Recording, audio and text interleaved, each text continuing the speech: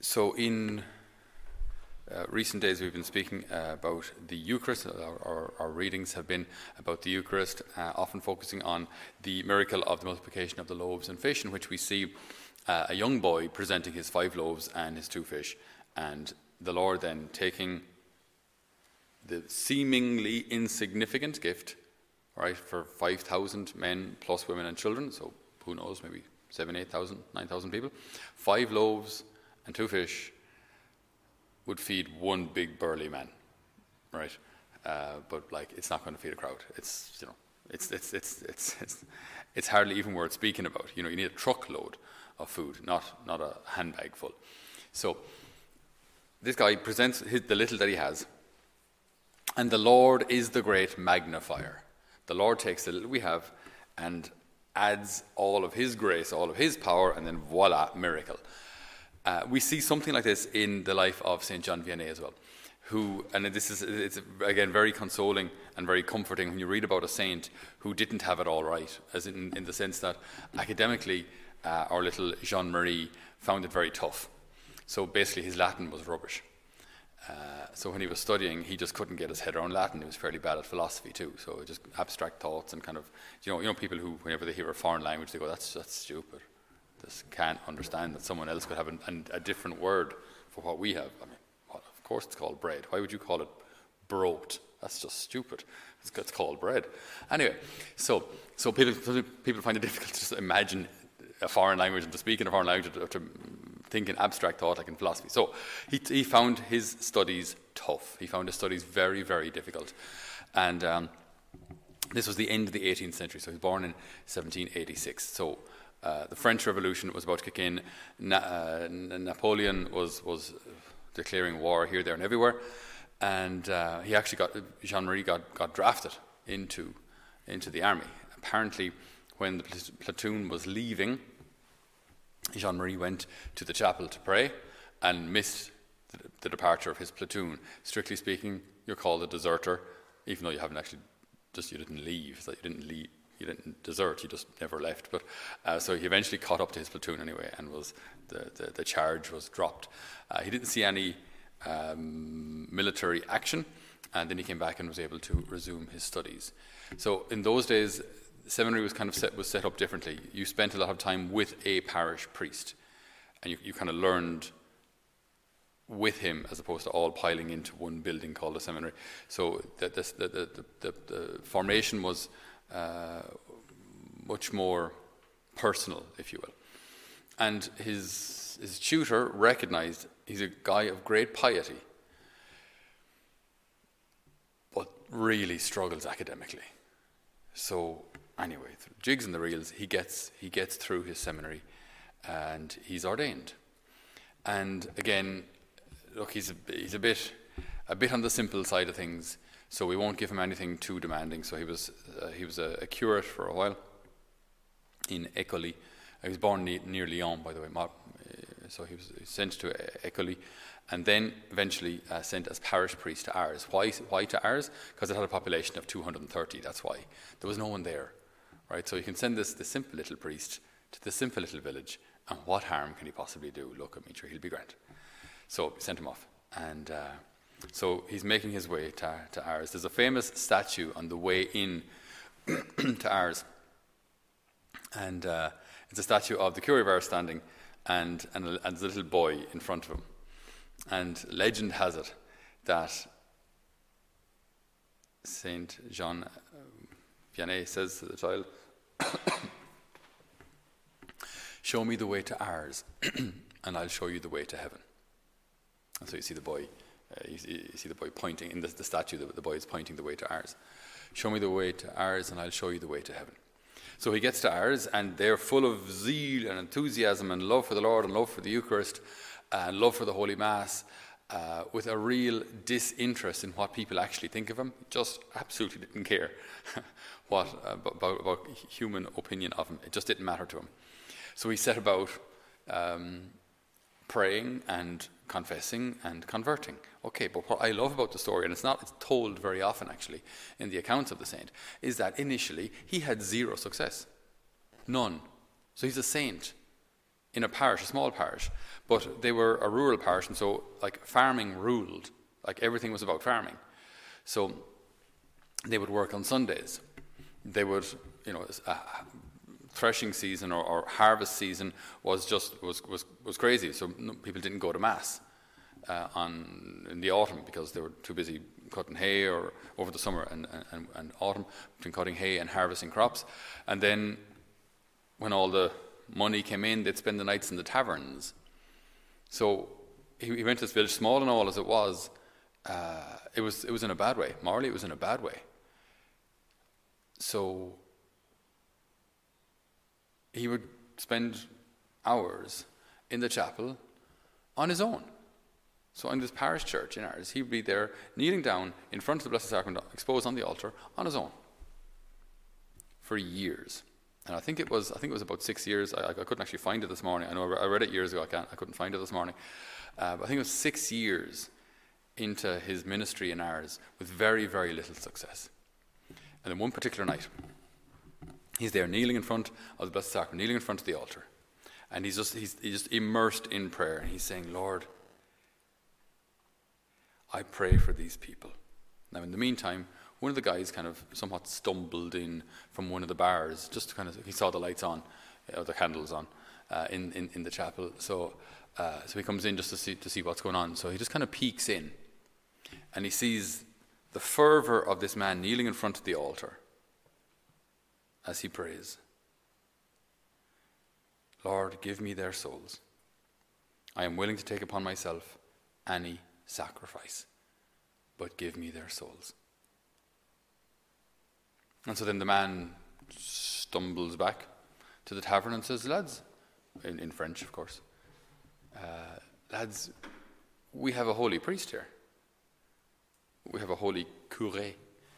And then people start coming back to Mass. People start coming back to confession. People start coming back to the sacraments. But it was all like this simple instrument in God's hand, which in human eyes shouldn't have been successful, starts to gain enormous momentum very, very quickly. And now people start coming from all around and realize that in confession there's something different going on here. When he speaks to you, it's like he knows your soul. He's able to just speak right into your life. And it's not that confession has to take forever. It's just in those few sentences, he's able to cut right to the chase and speak to you as if he knew you all of your life. And so the number of confessions and the hours of confessions would increase and increase. 11 or 12 hours in the winter, up to 16 hours in the summer. It was just incredible. Like, to this day, on the way into the confessional in ours, there's a wooden kind of a kneeler, and it's worn down. It's deliberately preserved that way now, after the years of him hearing confessions there.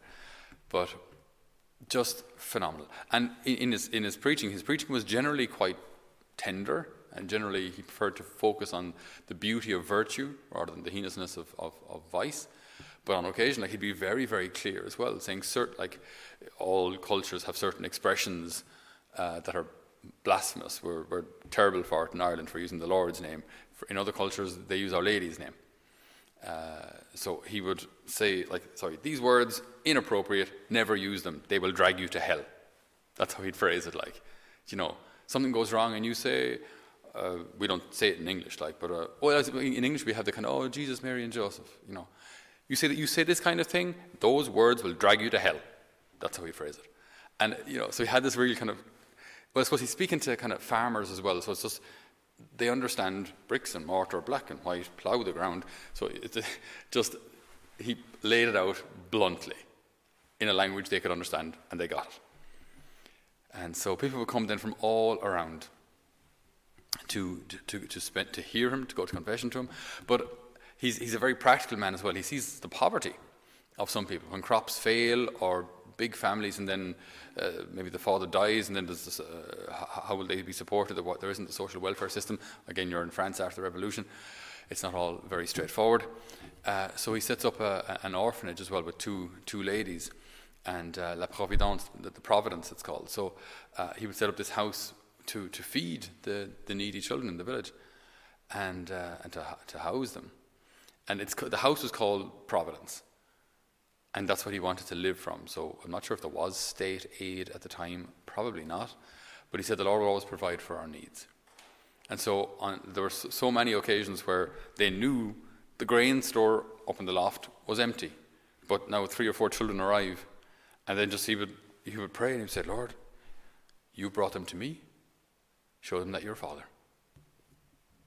Provide. And then they'd go up and there'd be just enough grain left for the next meal, or just make a couple of loaves. There was like the Lord always provided. It was just like this continuous miracle of providence. Again, due to their faith. He was a man also who, because he knew that the conversion of souls as such comes at a price, as in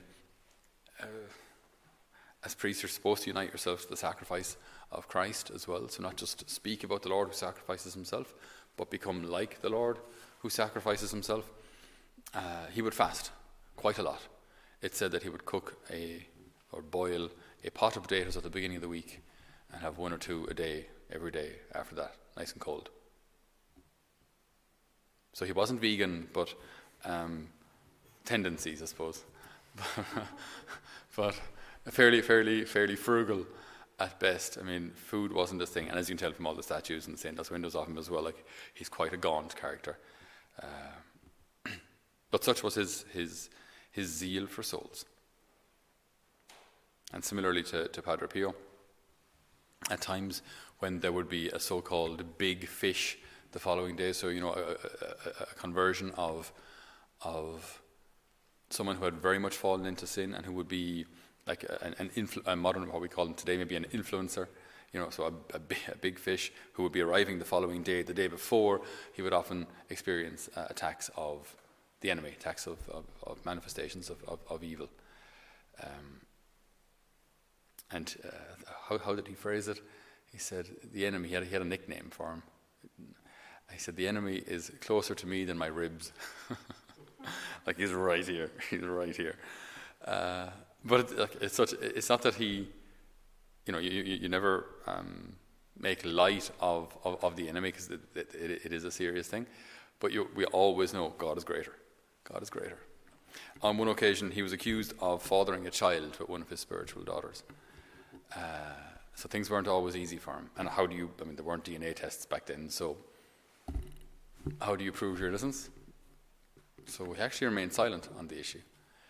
And it was a number of months, maybe even a year, before the actual father of the child came forward and said, no, it wasn't our parish priest, it was me. Again, it wasn't all plain sailing. A lot of other priests, seeing the success of the Curé of Ars, said, sorry, who is this guy that everyone is going to confession to? I mean, his Latin is horrific. And he was, his studies were awful. Why are people going to him for advice? And so they started a petition to get him removed, which he signed as well. So the petition was, this guy is, unable, deficient, insufficient.